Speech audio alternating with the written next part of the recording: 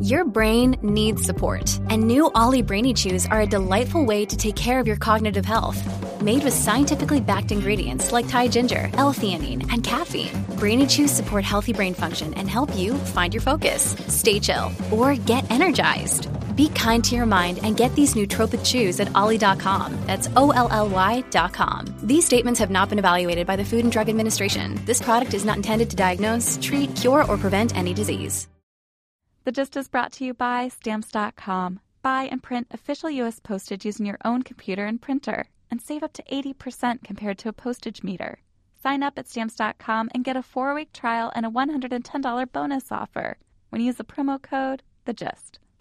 And by Citrix GoToMeeting. When meetings matter, millions choose GoToMeeting. Hold a meeting with anyone from the convenience of your computer, smartphone, or tablet. Try it free for 30 days by visiting GoToMeeting.com and clicking the Try It Free button. That's GoToMeeting.com. Try it free. The following podcast contains explicit language. It's Monday, November 9th, 2015. From Slate, it's The Gist. I'm Mike Pesca. Oh, hello there. Sorry, I am just a little blurry-eyed trying to orient myself ever since I opened a certain translucent blue bag sent to me by the New York Times, maybe to you too. I've been living in a state of virtual reality. So this, where I am now, right now, this is reality. I think I like virtual reality. In reality, I whip my head around and I do see stuff behind me, but I expect to see stuff behind me. In virtual reality, it's more like, holy crap, there's some stuff behind me. I actually loved the virtual reality viewer the New York Times shipped. It's just some cardboard. You tuck your iPhone inside. It is the most powerful blending of the space age and the unexceptional since Tang, or perhaps since the Star Wars prequels. But I weep for my medium, or I did weep for my medium, the podcast, radio, audio. So Andrea and I have been talking, and luckily we got Google to come on board. Well, in a manner of speaking, we Googled Kroger, and I went to a Kroger, and I found a brown paper bag, and that's what you should do, too. So here's what you do. You keep your earbuds in, you put that brown paper bag over your head, and come with me as The Gist presents Virtual Podality. Actually, just like the New York Times, we're going to talk about refugees. Really, just one refugee. Tom Petty's Refugee. Let's hear that.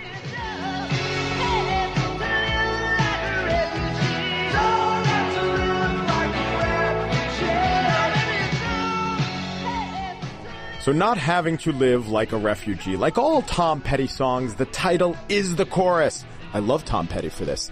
You never have to wonder what the title of a Tom Petty song is. Hey, what's that one Tom Petty song where it doesn't want to be done like that? Yeah, that was Don't Do Me Like That. And let me move over here in virtual podality. Let me move further away as I ask you this question. What's that Tom Petty song about learning to fly? Oh, yeah. It's called Learning to Fly. Very unpopular college course, subtext and hidden meanings in Tom Petty lyrics. Great thing about Tom Petty, all his songs, all the song titles, they're the exact chorus, without exception. Another cool thing about Learning to Fly, very cool song, because after every line, you can either say the words, learning to fly, let's play some of that, learning to fly, or you could just repeat the last line. Ain't got wings. Coming down. Learning to fly is the hardest thing. The hardest thing. Ooh, and that is virtual podality. You can remove the Kroger bag now. On the show today, I dissect the particular frog that was Donald Trump on SNL. And speaking of attention whores, or at least pay attention, ... we've got prostitutes, art prostitutes. It's our little niche.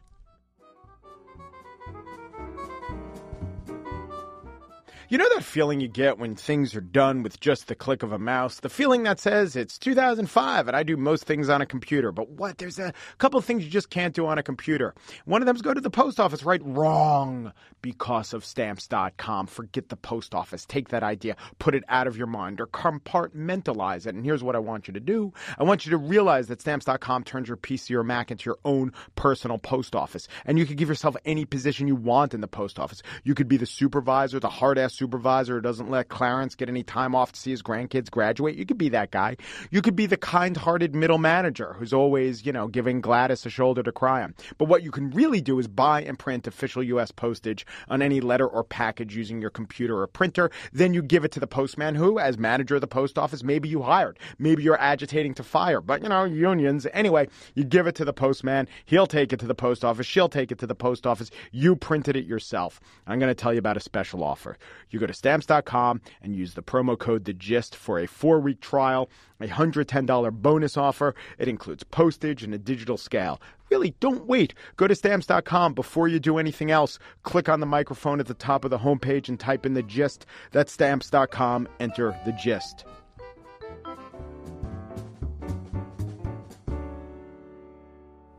What better place to witness German hookers of the post-World War I, in between World War II, the Weimar Republic? What better place to see them than Los Angeles? My God, Los Angeles has a cornerstone on all pornography, it would seem. But is it pornography? It's kind of disturbing. This new show is at the Los Angeles County Museum of Art, and here to talk about it is Mary Lane. She's the European art correspondent for the Wall Street Journal. She comes and talks to us about art. So it's words, it's the spoken word about the visual art. Hey, Mary, how you doing? I'm well. Thank you for having me. First of all, what is your connection to this show other than being a globe-trotting art lover? I mean, I first started as an international correspondent covering prostitutes for the Associated Press and the economic effects of the euro crisis on them. So I've always really been interested in prostitution and the women who do it by choice and the women who feel forced to do it and the economic effects of, the global market on their daily jobs. So that was, really how I started getting interested in German hookers. And then the second pillar is that I'm writing a book about art in the pre-World War II time and then also in World War II and afterwards. And, much of that has to do with Hitler's view of art, but also just what artists were up to at the time and how it was really, an amazing time when artists were, to a certain extent, acting as journalists and going into brothels and going out on seedy streets and into nightclubs and essentially reporting what they saw in paintings. So this art, the Weimar Republic, 1919 to 1933, this art would have been art that Hitler was seeing, that Hitler was reacting to, probably that because Hitler was a sick bastard that was causing some Sturm and Drang within Hitler.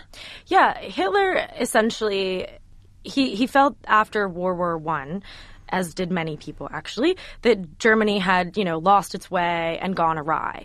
And, while many people felt that this was because Germany had gotten into World War I and was becoming overly militaristic, he felt actually that this was very much because there were degenerates. So that would be prostitutes, gays, liberal women, female intellectuals who were being secretly propelled by Jews with the purpose of screwing Germany over, essentially. And when we talked about the Musée d'Orsay prostitution exhibit, this idea was in the air. This is not something that, Hitler had to concoct. No, I mean, it was in the air. I mean, it's still in the air. I think that if you look at the way that, prostitutes in America are treated nowadays, it's, even the people who think that prostitution is wrong, they focus much more on punishing these women as opposed to maybe getting them help. And so I think Hitler, Hitler's view was very much this sort of eugenics idea that there was a certain gene in, Jews or in homosexuals that made them essentially animals. That he viewed prostitutes very much that way as well. And I think no one would accuse Hitler of being logical, but it is in many ways very illogical that he would think that, because the reason that there were so many prostitutes at that time was because there were so many unemployed people, and this was one of the few things that they could sell. And so at the time in Berlin, and even nowadays, there was way many more prostitutes than demand, so the prices were very rock bottom, actually. So a lot of what these artists were portraying was, this very seedy underbelly of Berlin. So you have someone like Otto Dix in this one work called The Salon from 1921 that's really a fascinating piece people should Google, because it showed prostitutes of different ages. So it showed women who were, older and, clearly not enthusiastic about being prostitutes but felt they had nothing better to do. And in the corner, there's one woman who's bent over and, clutching her body and in a way trying to protect herself from everyone's leering eyes. So it was very much a time of misery for a lot of those women. At the same time, though, there was some diversity in the way that women were portrayed in, the Weimar Republic as prostitutes. So you have someone like Rudolf Schlichter, who did a piece in about 1927, 1928 called Dominia Mea, which is a woman in this gorgeous seafoam green dress, and she's wearing these stilettoed black boots and digging her heel into a guy wearing a suit on the floor. So you have this idea of female sexuality as also being, a very proactive way of expressing anger at misogyny, which Hitler also didn't like, because I've been reading Mein Kampf, slogging through that for my book. It's not a page-turner. It is not a page-turner. He needed an editor, and it is way too long. Hitler's art is better than Hitler's writing. I would say. And Hitler's art is devoid of any human touch. Yeah. But Hitler's writing is... No, his writing is really boring, but I think my quote-unquote favorite quote in it is when he said that, women were really passive in marriages and shouldn't be expected to have any kind of sexual desire at all. And so... What would he know about that, by the way, at the time? At the time... I mean, his parents, his dad died when he was 4, right? So he never really got to observe their marriage. Hitler's father died when he was fairly young. Yeah. Hitler was, by the accounts of his siblings, the most physically abused in his family. So there was one instance that his brother remembered where Hitler was beaten so badly they thought he had died. He just blacked out. Yeah. And his mother was very doting, very kind, but she ended up dying when he was just trying to start out his art career. She ended up dying of cancer, and at that time doctors thought that if they essentially burned people's skin, that it would help with the cancer. So he was sitting there while his mom was writhing in pain, and it was this very weird, traumatizing time for him, and he ended up always idolizing his mother and revering his mother, but didn't really have active sexual relations with anyone else. I mean, even with Ava Braun, they slept in separate rooms. But my point is, he's saying what marriages should be, and he has no honest conception of marriage, of anything. He wasn't in one. He didn't really see a functioning one. No, he didn't. And he very much believed that the purpose of a marriage should be to create children to strengthen your country. Yeah. It wasn't really supposed to be a human relationship. So this art in this exhibit at the L.A. County Museum, does some of it celebrate the musical and play cabaret? Does some of it celebrate the libertine times? Or is it mostly an expose? Is it mostly a criticism? Curiously enough, I think the female strength that comes out, other than the Rudolf Schlichter, where the woman is basically beating the crap out of that guy in the suit, you have someone named Jeanne Mammon, who was a woman, and she depicted a lot of very strong, sexually confident women. So there was, paintings that she did she's got one of a woman holding a hunting rifle, and, she's just looking pretty badass and happy with herself. And there's a cabaret in the background that's full of, women who look like they want to be there, and they're very happy with their sexuality. So I think, the 20s were a confusing time because, on the one hand, you did have people who were forced into prostitution, but on the other hand, the sexual liberation that was happening was something that a lot of women were genuinely excited about, and it was really the first time in their culture when they had been told that women could enjoy sex. Hitler came down on artists even explicitly, targeted them even before. I mean, he hated Jews, but he couldn't really target them via policy before he really went after artists. And, and some artists began to feel persecuted by Hitler and his rise to power even before Kristallnacht. So it's all tied up to the fact that he was rejected to art school. But art was a big deal, and Hitler hated it. And what these artists were doing was causing a giant this wasn't necessarily under the radar in Weimar Germany. Something that people really have to remember is that Hitler had a lot of support for cracking down on these artists. They were considered incredibly controversial. Their work, even nowadays, even for someone like me who has seen, hundreds and hundreds of sexual works of art, these are among the most explicit that you'll see even compared to artists nowadays. Actually, most artists nowadays are tame compared to these. And, I think that Hitler...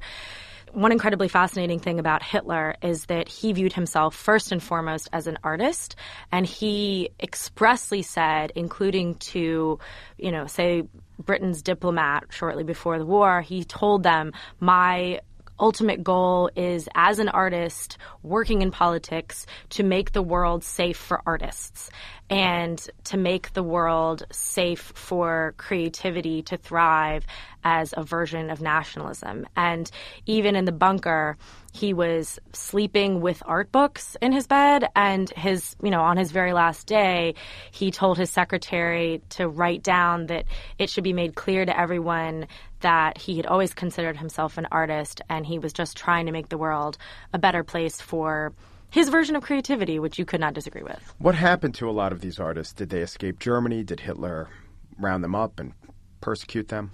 Well, you have, there were very, very few female artists, and one of the sad things among many is that women artists at this time were just starting to get to a level of creativity that we're only just starting to see again in the past 15 years. And so, you had an artist like, say, Anita Ray, who killed herself shortly after Hitler, came to power because she just saw no hope. And a lot of Hitler's rabble-rousers were bullying her. A church that had a triptych of hers in it took the triptych down. And she was technically Jewish, but she had been baptized. She had been raised Christian. She wasn't even really that aware that she had been Jewish.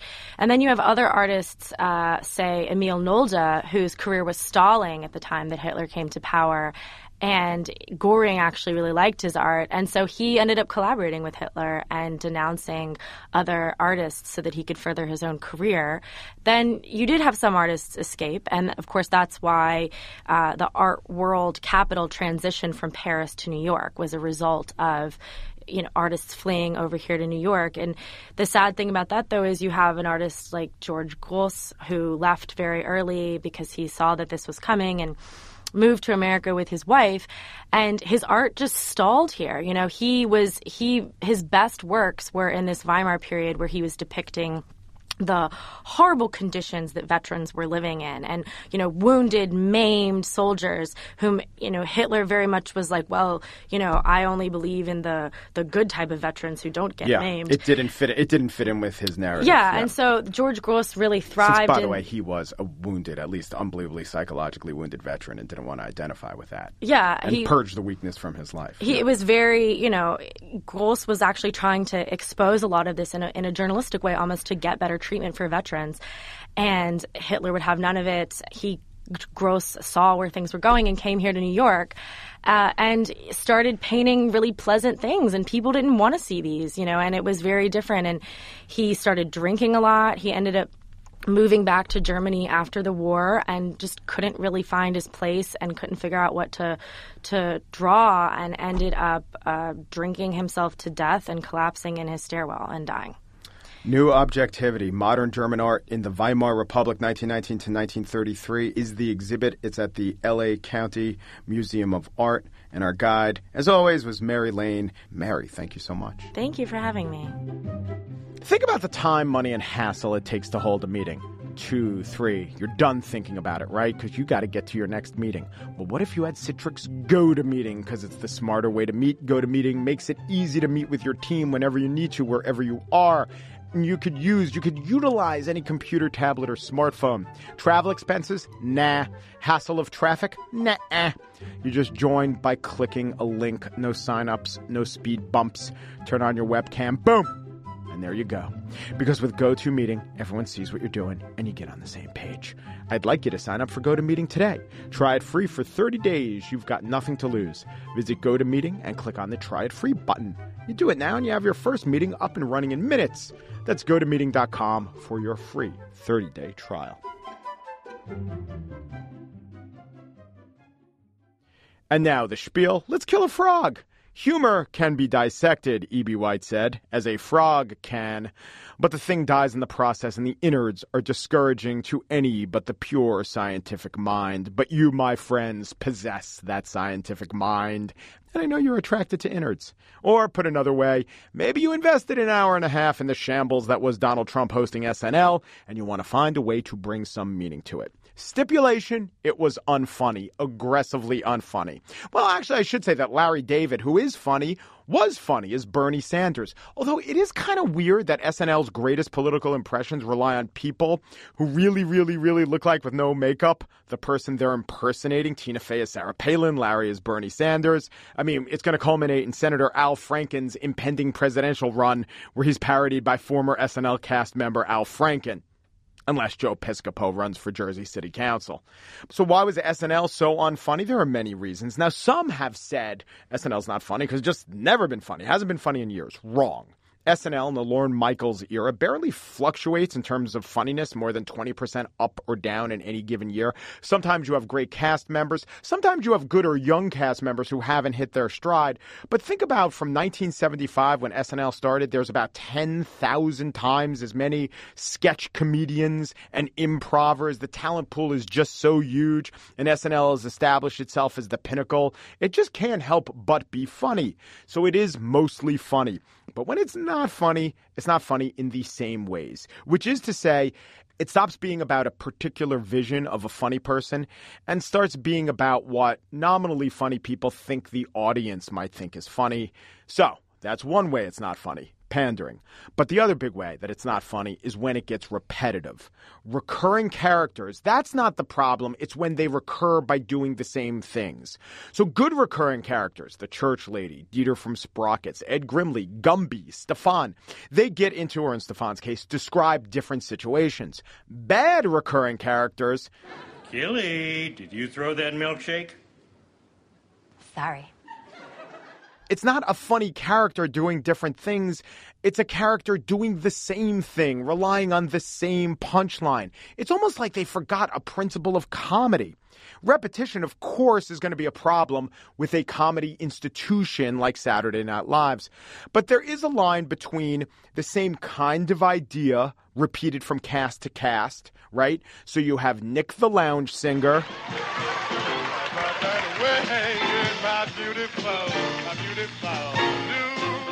To the Sweeney Sisters.